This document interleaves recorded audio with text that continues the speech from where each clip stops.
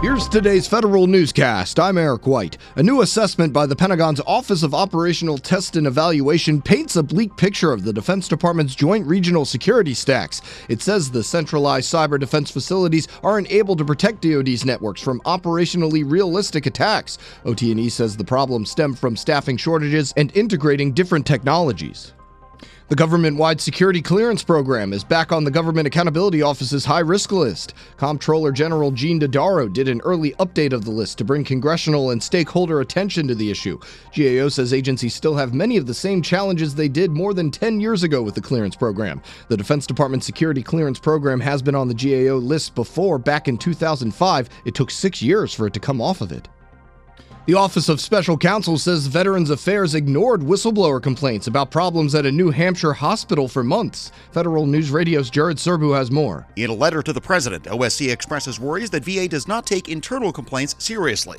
The office says it asked the agency to investigate allegations of clinical neglect, fly-infested operating rooms, and dirty surgical instruments in Manchester, New Hampshire a year ago, but the office says VA only addressed those issues after the same problems were reported by the Boston Globe 7 months later. The special counsel says the case sends an unacceptable message to other would-be whistleblowers in the department.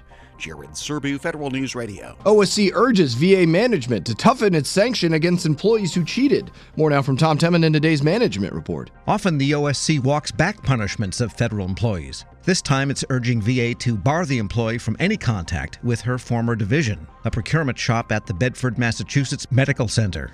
Heather Garneau Harvey and her father, Dennis Garneau, steered landscaping and supplies contracts to Heather's brother. When exposed, Dad eventually quit federal service and daughter was demoted. OSC recommends commendation for whistleblower Kevin Cornelier.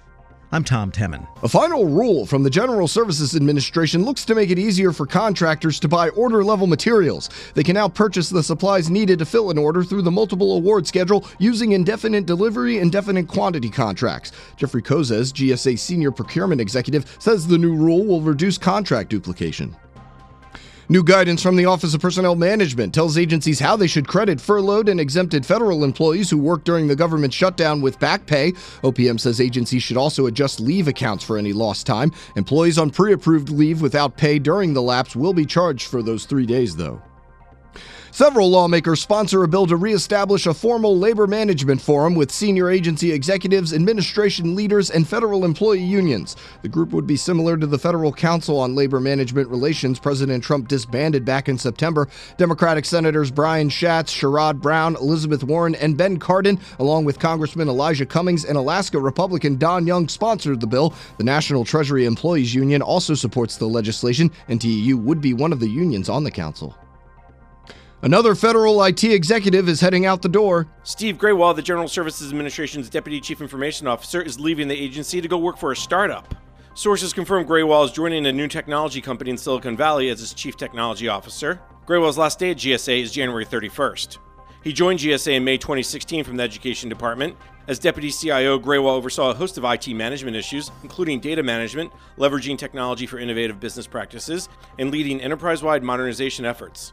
I'm Jason Miller. A panel of women in federal technology leadership roles urge agencies to diversify the federal workforce. Speaking at an Affirm luncheon, Chief Information Officer at the Health Resources and Services Administration, Adrienne Berto, says she sees more women working as programmers in her workplace, but not in other jobs like network engineers and network security personnel. In 2015, the Office of Personnel Management found more than 70,000 women worked in STEM-related fields in the federal government.